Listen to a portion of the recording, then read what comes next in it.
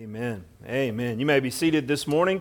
While you're being seated, let me encourage you to take out your copy of God's Word and turn with me to Psalm 121. Psalm 121, as Micah referenced earlier in the song, we're going to be looking at this psalm. Last week, we looked at the Psalms, and really just over the last week and this week, my heart, my desire as your pastor and as the blessing to get to preach to you and with you through this journey is that over the last week and this week, we would just be encouraged, that our eyes would be lifted up, that our hearts would be stirred, that all that we face, all that we see around us, all the turmoil and trouble of this world, that oftentimes as believers we just need to lift our eyes up. We've got to stop staring around us and look to the Lord. And so this Sunday I want to kind of finish that idea with Psalm 121. And then next week, church, we're going to begin this fall a journey through the book of 1 John. The journey through the book of 1 John. Wonderful book of the love of the Lord Jesus Christ. As I look forward to walking through that over several weeks together, starting next week. In his book, A Long Journey in the Same Direction, Eugene Peterson writes about this idea of being a Christian in this world, that we are pilgrims in this life, that we're walking through this world. And I just want to read to you just kind of a snippet of how he describes the Christian in this world when we're facing this life. Listen to what he writes. He says, "The Christian life is not a quiet escape to a garden where we can walk and talk and uninterrupted with our Lord. Nor is it a fantasy trip to heavenly city where we compare blue ribbons and gold medals with others who've made it to the winner's circle. The Christian life is going to God. In going to God, Christians travel the same ground that everyone else walks on, breathes the same air, drinks the same water, shops at the same stores, read the same newspaper. We are citizens under the same government. We pay the same prices for gasoline and groceries. Fear and danger are subject to the same pressures. We get the same distress, and we are buried in the same ground. The difference is that with each step we walk, each breath we breathe, we know we are preserved by God. We know we are accompanied by God.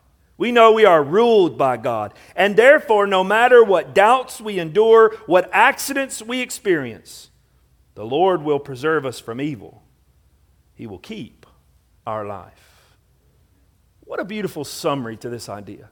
We walk the same road as everyone around us. We pay the same taxes. We buy the same gas. In fact, he says, we'll be buried in the same ground. But as believers, as those who know the sovereign Lord, the King of kings and the Lord of hosts, the creator of heaven and earth, those who know him as Lord, we understand that every step we take, every place we go, every trial we face is not some random happen chance, not some accident, not some chaos of the cosmos. It is God divinely orchestrating all things so that one day we will see him face to face.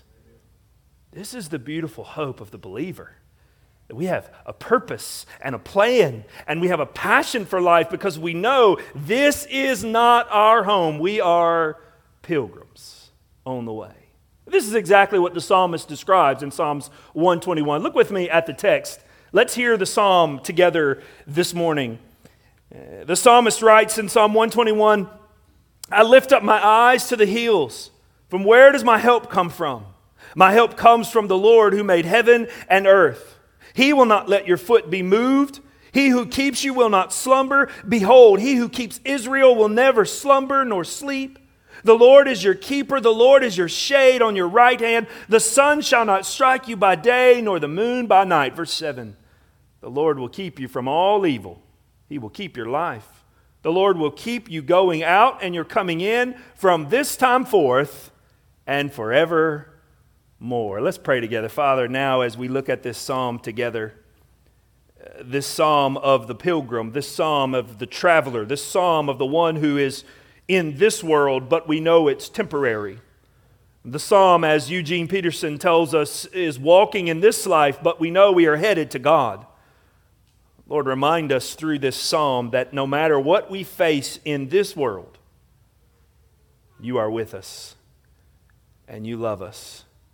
And Father, more than any of that, you will deliver us. Oh God, lift our eyes this morning. Give us hope. Remind us again of the joy of our salvation.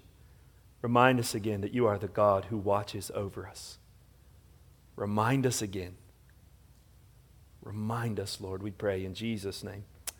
Amen. If you look in your Bible, there's probably a subscript at the top of the psalm. It says a psalm of ascent. There are about 12 to 15 psalms that they describe as a psalm of ascent. And these psalms were written by a psalmist. We don't know the case, we don't know the cause, but we know how it was used. And that's what the term Psalm of Ascent is referencing. That when the pilgrims of Israel in the Old Testament would make their religious journey to Jerusalem, they would use the Song of Ascent as their traveling song.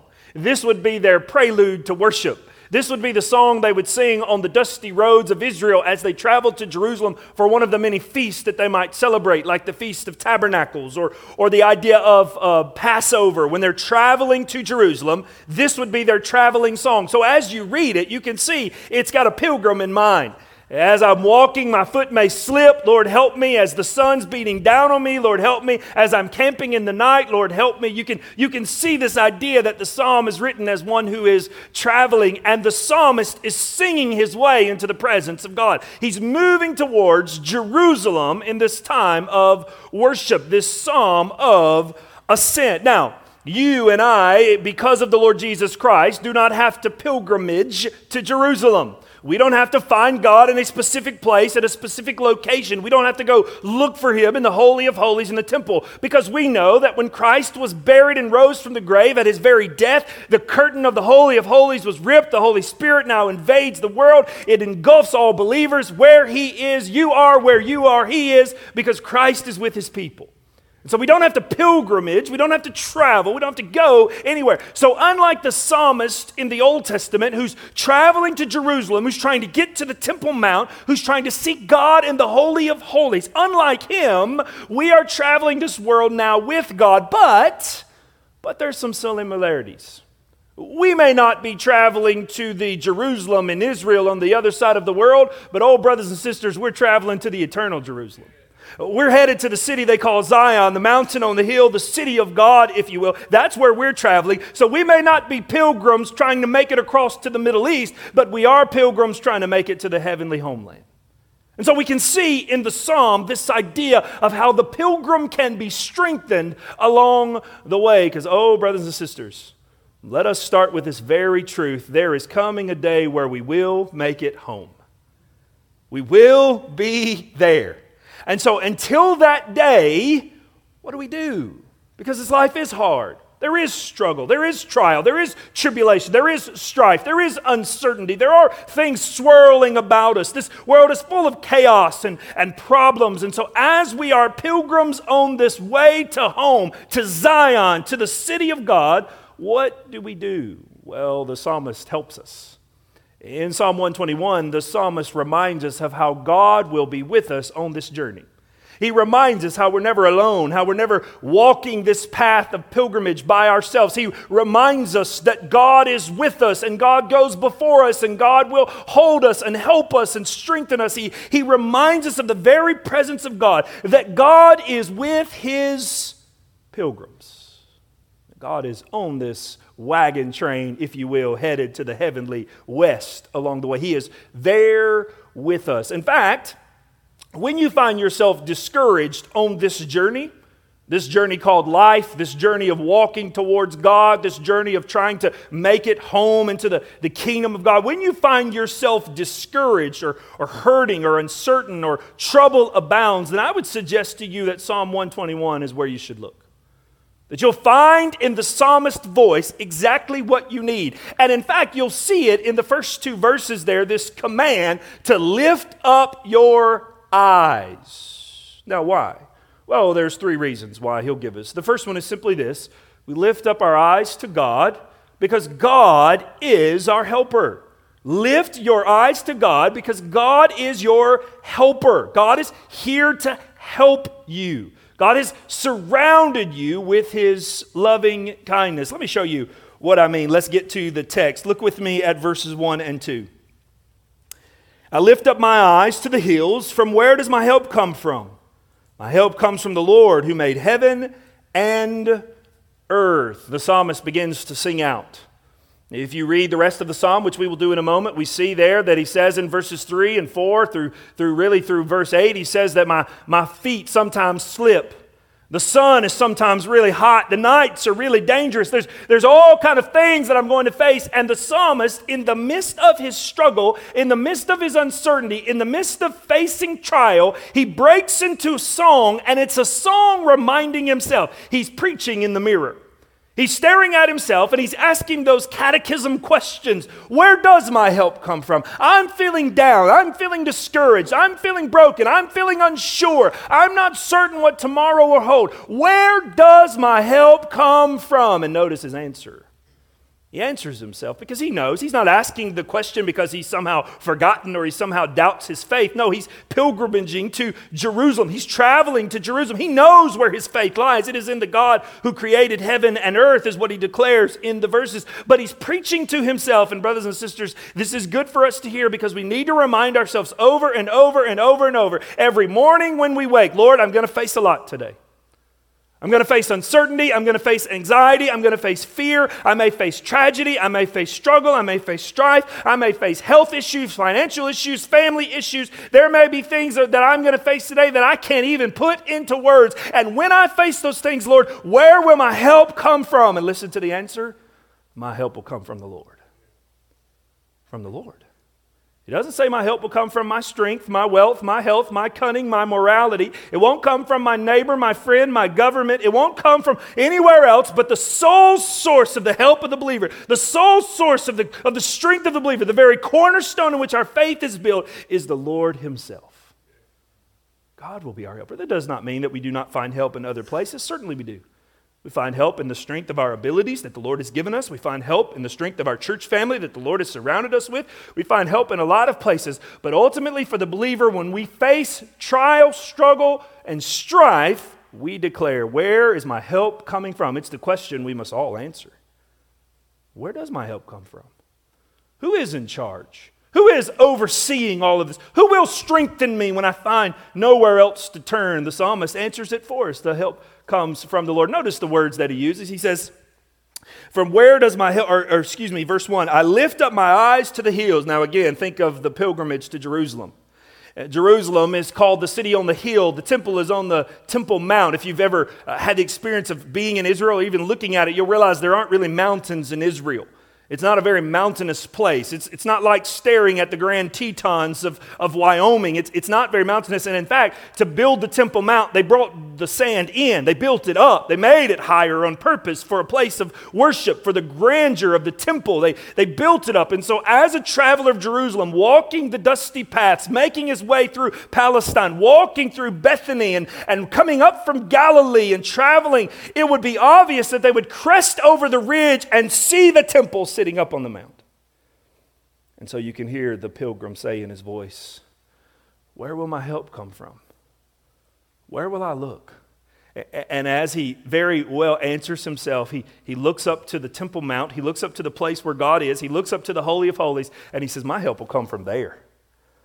My help will come from the hills. My help will come from the mountain. And when he says there, when he says the mountains, when he says the hills, he doesn't say that somehow on top of a mountain you'll find help. He's saying simply this, that God is on that mountain and that's who will help me. That I will find my help in God. He lifts up his eyes and he looks to the Lord. Now I want you to notice this word help here. Where will my help come from? Now we use the term help a lot different than the Bible. We might say, I need some help to mow the grass, so we hire someone to mow the grass. We might say we need some help in driving to the doctor, so we find someone who can give us a lift. Or we might hire help when we manage a business and they're under us and they work for us and they're just trying to lighten the load, but that's not the Hebrew word here.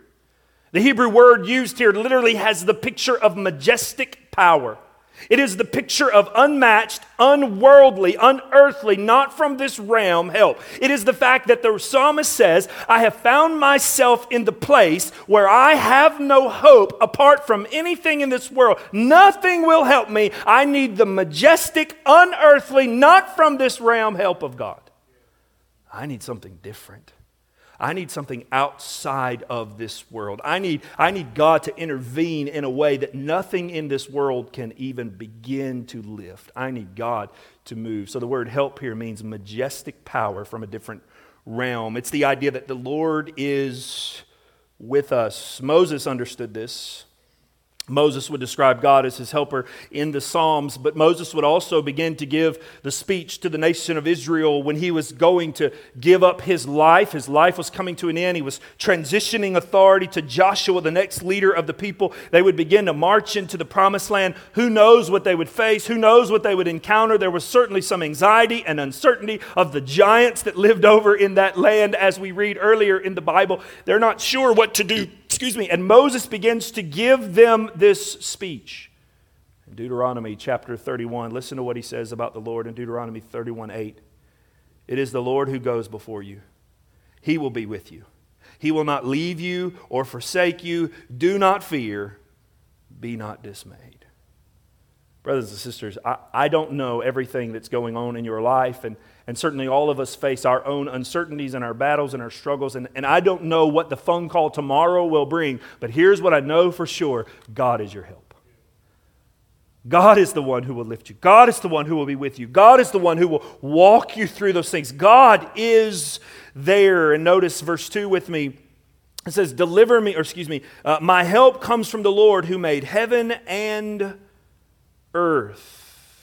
Notice the word there, Lord. It's capitalized in your Bible, most likely L-O-R-D. Anytime you see the word Lord capitalized in your English Bible, it is a reference to the word Yahweh, the covenant name of God, the personal name of God given to Israel. And with that name, God has made promises that I will be your God and I will not leave you or forsake you, that I will guide you, that I will lead you. We find the name of Yahweh all through the Old Testament, and we find the apostles pulling it into the New Testament, showing us Jesus is that very one who walks with us. But the very covenant name of God is built with promises. And so why is that important? Because the psalmist says, God, I'm calling on you to be my helper, and you've promised to be my helper, and God cannot lie. God will not go back on his word. And so he's literally coming to God and saying, God, I'm asking you to do what you've promised to do. Now fulfill your promise and be my helper. And the glorious truth of it is that God always is our helper. He always fulfills his promises. He always does what he's promised to do. He's not like man that he would change his mind. We can find his help. But I want you to see just three quick things about the Lord's help here that I want you to notice that's beautiful from this passage. One, I want you to see the psalmist reminds us that God's help is personal. It's personal. Look at the pronouns that he uses.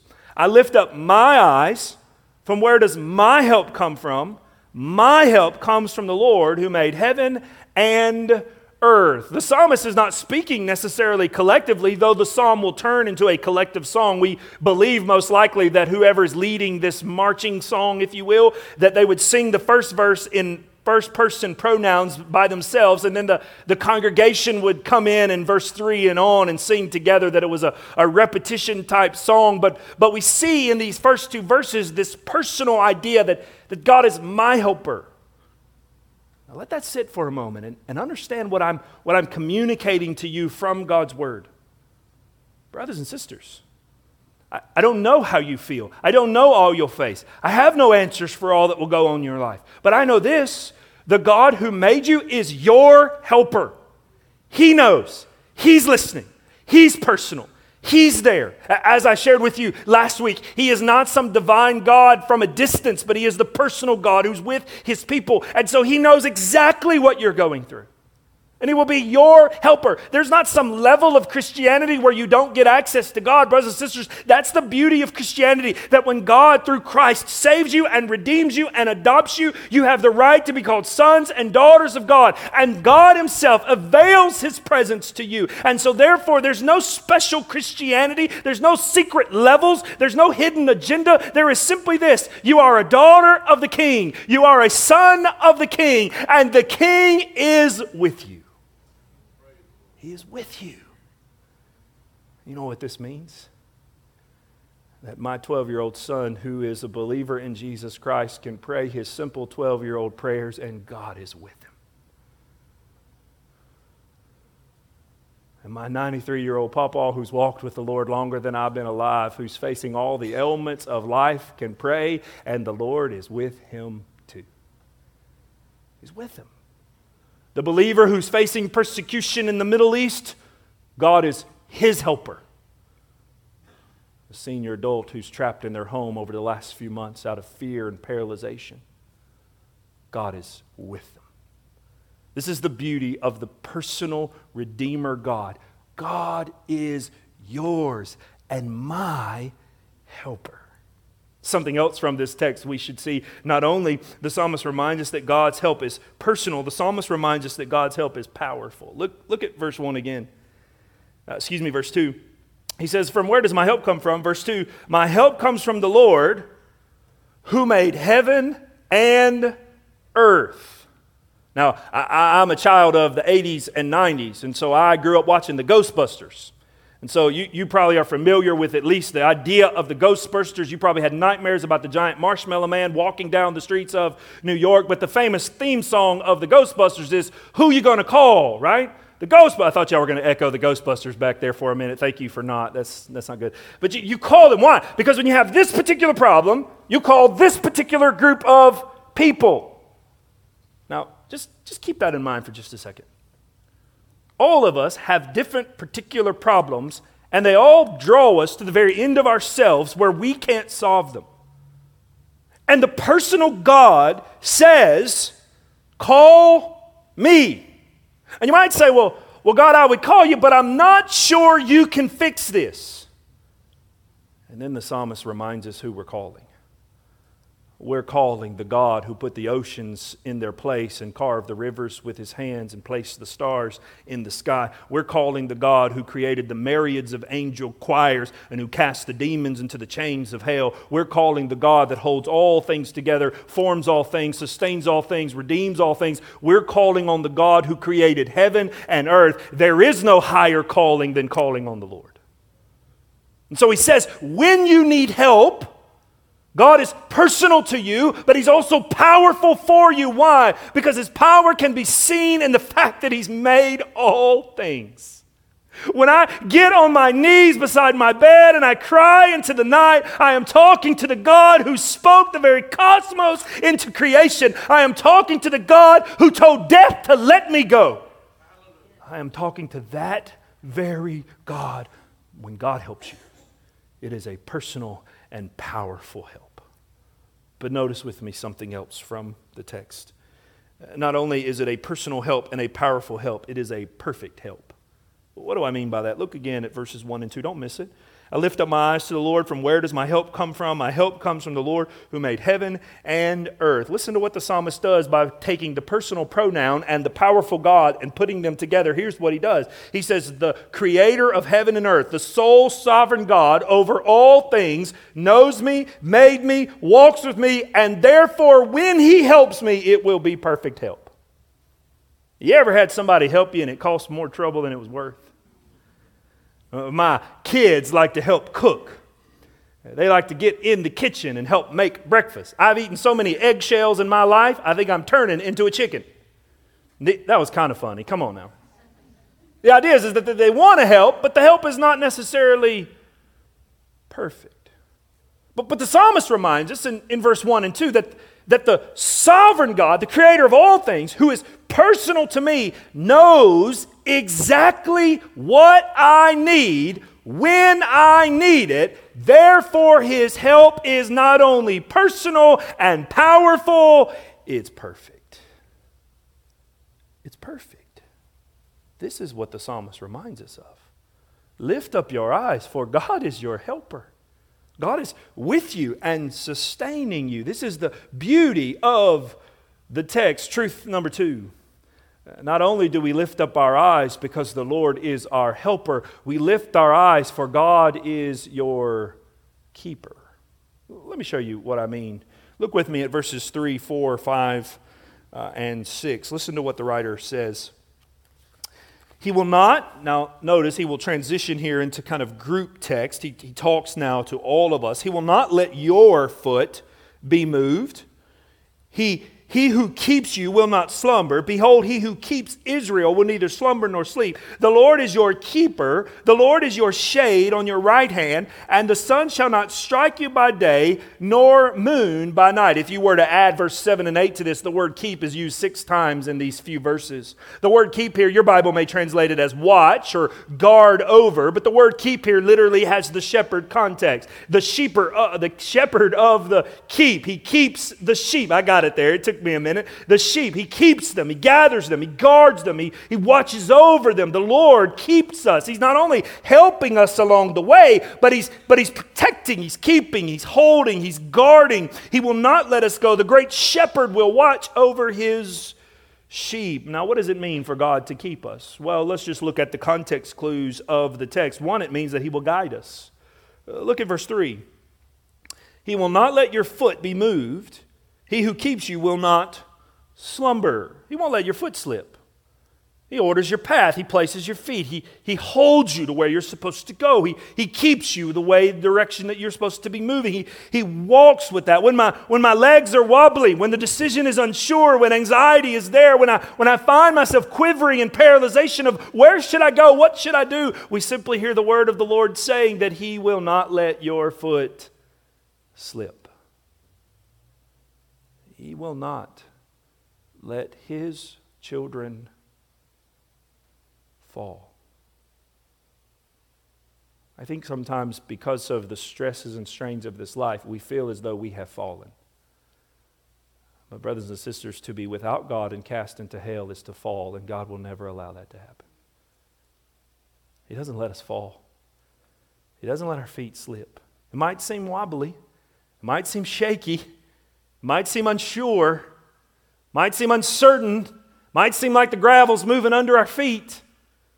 He says, he will guide us. This means that I can trust him. That when I'm walking along life's path and I'm not sure of what's happening, I can trust him. In fact, we find this in the New Testament. We find it in the writings of the apostles. We find it in the Psalms. We find it all through this. Psalms 55:22, cast your burdens on the Lord and he will sustain you. He will never permit the righteous to be moved. He holds us. He guides us. What else does it mean for the Lord to keep us? Not only is he our guide, what does the shepherd do? But he guides the sheep. He moves them around. He helps them. He keeps them. He watches over them. But not only does he guide, to be our keeper, to be our watcher, to be our guard means he protects. He protects us. Look at the text. Notice what it says. It says, first of all, in verse 5, the Lord is your keeper. The Lord is your shade on your right hand. The sun shall not strike you day, or the moon by night. He's protecting us. We have this idea of shade on our right hand. We've seen it in the text before. We've seen it throughout the Bible before, that we are under the shadow of his wing. We are in the shadow of the cleft of the rock. We're under his care like a hen who gathers its chicks. We are guarded from the turmoil of this life because of God. And so the psalmist declares that the Lord protects us, that he guards us, that under the shadow of his presence we are safe from the harms of this world, that he pulls us in. He protects us. In fact, he says the sun will not strike us. What do we learn from his protection? Let me just give you 3 ideas quickly about his protection. Number 1, simply this: as our keeper, as our protector, he is never far. Listen to what the psalmist says. On his right hand, listen now, the Lord is your keeper, verse 5.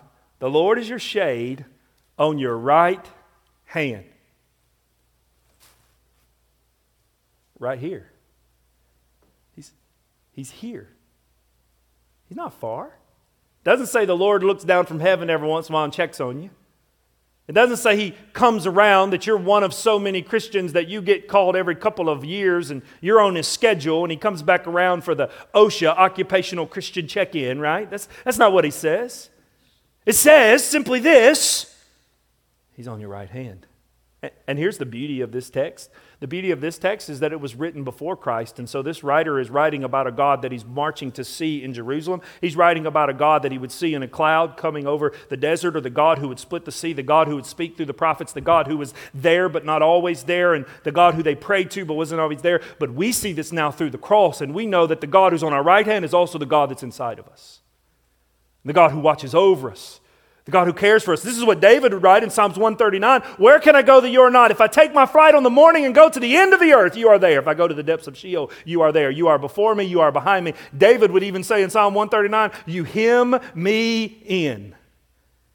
You are there. Brothers and sisters, the help of the Lord, the watcher, the keeper, the protector, He is not far from you. He is not far from you.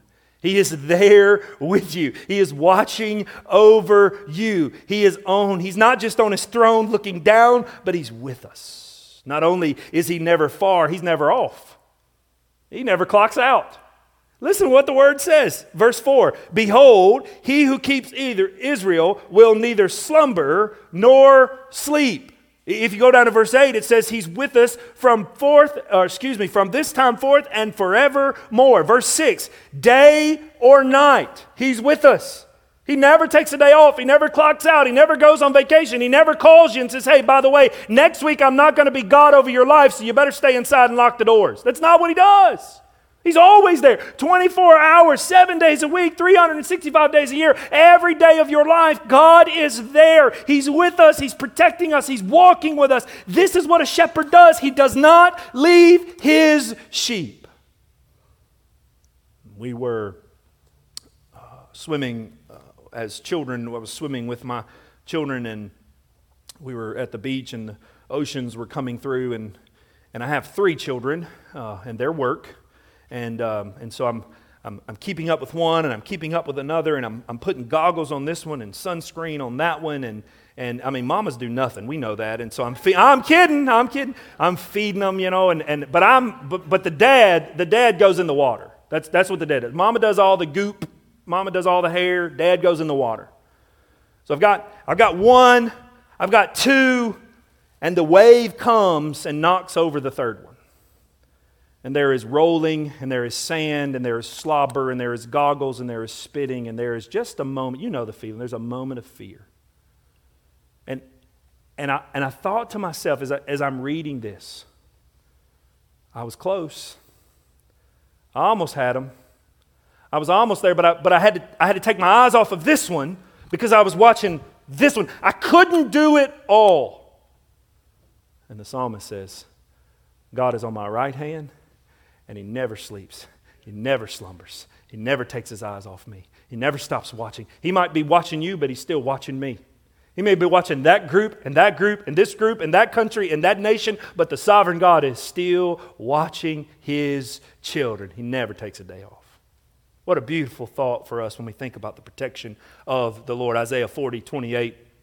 Have you not known? Have you not heard? The Lord is the everlasting God, the creator of the ends of the earth. He does not faint or grow weary. His understanding is unsearchable. He never gets tired protecting His children. Finally, I would tell you a third thing about this protection is simply this. Not only is He a keeper that's never far, and He's the keeper that's never off, He's the keeper that never fails. Look at verse 6. The sun shall not strike you by day, nor the moon by night. The pilgrim's talking about his traveling to Jerusalem, and he says the desert is hot. And at nighttime, the temperatures can drop and can be very cold in the desert. And so there is all kind of perils of night and day. There's robbers to watch out for. The treachery of traveling through Middle East in this day is tough. And so there's a constant need to be on guard. And so what does He tell us? The Lord won't let the night get us or the day. He never fails. He's always there. Now, let me be clear. This does not mean we won't face difficulty or danger. This does not mean at times we won't feel emotionally or spiritually or physically defeated. This doesn't mean that we won't get hurt or harmed. This text does not mean that our life will be rosy and perfect all of its days. Here's what the text means. That whatever we face, it will not. It may hurt, but it won't harm. It may have problems, but it won't win.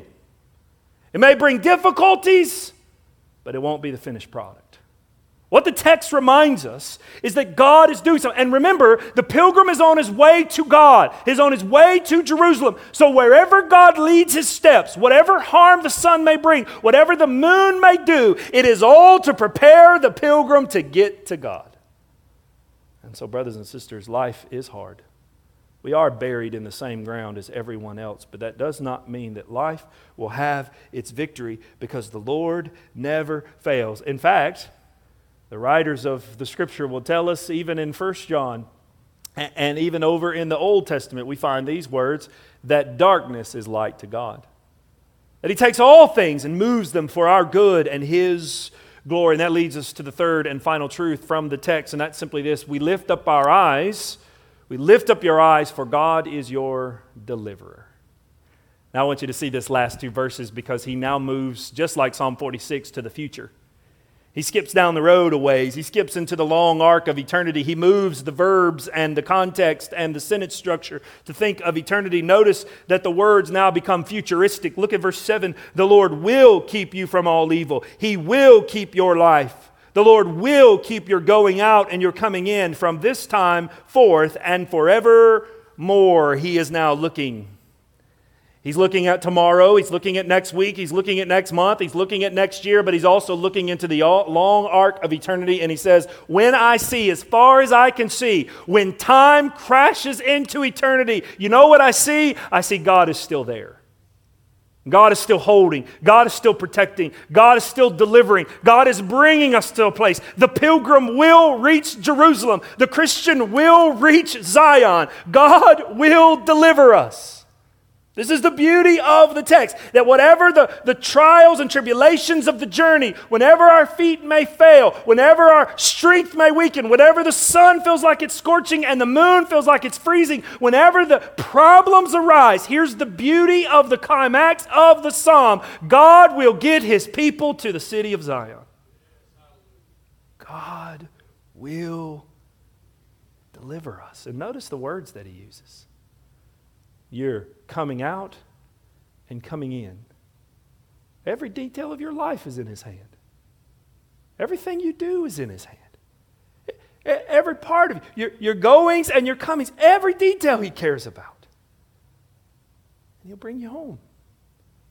He'll deliver you. Oh, there are times where this world just is awful, harmful, hurtful, devastating. But in the long arc of eternity, God will bring us home. God will deliver us. James Gray wrote a hymn years ago in the 1900s, 1903. He wrote a hymn that's called "The Road Leads Home." This is the words. You see the final chorus there. It says, "There is comfort on the journey. There is also a guide and a chart. There is wisdom for asking, and there's solace for the heart. There is no need of turning to the left or to the right, and no fear needs stirring the bosom at the coming of the night. For the road leads home. Sweet, sweet home. Oh, who would mind the journey when the road leads home?" What a beautiful truth for us. What a wonderful truth. Can I just close by reminding you of the gospel? The psalmist here tells us that the Lord helps us, keeps us, and delivers us. Is that not the good news? I was sinking deep in sin, sinking to rise no more. And what did the Lord do? He reached down through Jesus Christ and He saved me. He helped me at my darkest moment. He saved me when I was full of sin. He rescued me from the damnation that set before me, the rebellion that my heart again. He helped me when I could not help myself. Oh, the blood. Listen to me now. Just like the pilgrim who walked to Jerusalem and was looking for the hill of the temple, we too walk to Jerusalem, but we look at a different hill. We don't look at the temple. We look at the hill outside of Jerusalem. We look at the hill called Golgotha. We look at the hill called Calvary. We look at the place where Jesus died and His blood flowed down, and there He cried, "All who have sinned, come to me, and I will make you clean. I will forgive you. I will give you rest." That's where we look, brothers and sisters. That's where our help comes from. Our help comes from the hill too, but it comes from the hill where the cross is. The Lord helps us. Not only does He help us, but He keeps us. What does He tell His sheep in John 10? "My sheep hear my voice, and I will lead them." Nothing's going to destroy them. Nothing's going to get them. Paul would say it in Romans 8, 38 and 39, "For I am sure that neither death, nor life, nor angels, nor rulers, nor things present, nor things to come, nor powers, nor heights, nor depths, nor anything else in all creation will be able to separate us from the love of God in Christ Jesus our Lord." He keeps us. And then finally, brothers and sisters, because of the gospel, not only has He helped us from our sin, not only does He keep us on the journey, but He will deliver us. Philippians 1:6, I believe this, that He will finish what He started. Christ will complete the work that He has begun. John 3:16, for God so loved the world, He gave His only begotten Son, that whosoever believe in Him will have everlasting life. Brothers and sisters, Psalms 121 gives us hope on the pilgrim journey. God will help us, He will keep us, and blessed be the Lord Jesus Christ, He will deliver us. Let us pray together. Father, thank You for these words of assurance. Thank You that we know from the psalm that You will save us and deliver us and rescue us. Thank You that You will be our help and our guide and our protector. Thank You, Lord, that You never leave us or forsake us. Thank You, Father, that while we don't understand all the struggle and trial of this world, You know we're pilgrims on the journey and You're preparing us for the city of God. And so, Lord, at times it may feel like you've forgotten us. It may feel like our feet are slipping. It may feel like we're being crushed. It may feel like the sun is scorching. It may feel like the night is winning. But God, remind us. Remind us that You're not far. That You never take off, that You never fail. Remind us that while we don't understand and we don't see all of the trials that this world may throw at us, remind us that there is coming a day where we will walk forever into the city of God. And You will do what You have promised to do. You will be with us for now and forevermore. Oh God, remind us. Brothers and sisters, your heads are bowed and your eyes are closed. I must first ask you this serious question, this clear question. Do you know the Lord Jesus as your Savior? Maybe you're watching online, maybe you're here in the room, but the answer to the text is Jesus. The answer to the text is always Jesus. That if you want God to deliver you for all eternity, if you want God to safely see you home, if you want God to gather you into the eternal city of Jerusalem, Zion, the heavens, if you want God to bring you into His house, then you must come to Jesus. But there is no other way. There is no other help. The wonderful thing about the gospel is that God has helped. He has sent Jesus to die on the cross, to be buried and rise from the grave. So here's what the Bible tells us. The Bible tells us that if you desire, if you call out to Jesus, that He will save you. The Bible says in Romans chapter 10 that you must confess with your mouth and believe in your heart that Jesus Christ came and died according to the Scripture for the sins of the world, for your sins, and was buried and rose from the grave. And you must look to Jesus and Jesus alone, or He will deliver you. Oh, brother, sister, if that's your need today, then I beg you, come to Jesus. Cry out to Jesus. Ask Jesus to save your soul. Maybe you're here this morning and you're a believer, but you feel broken, you feel hurt, you feel confused. You find yourself spinning in all that the headlines of the news are feeding us, and you feel yourself feeling downtrodden, then maybe this morning you just need to lift your eyes. Just lift your eyes again to the hills. Lift your eyes again to Calvary. Lift your eyes again to the God who's with you and who loves you and who will keep you. Lift your eyes again to the God who will deliver you. In just a moment, we're going to stand and sing. We're going to sing a song that will declare God's goodness and His love. I invite you this morning. Maybe you want to come to the altar and pray. Then come on. Maybe you want me to pray with you. I'll be glad to. Whatever the case may be, I pray this morning you will leave here lifting your eyes. Father, lead us now, we pray in Jesus' name.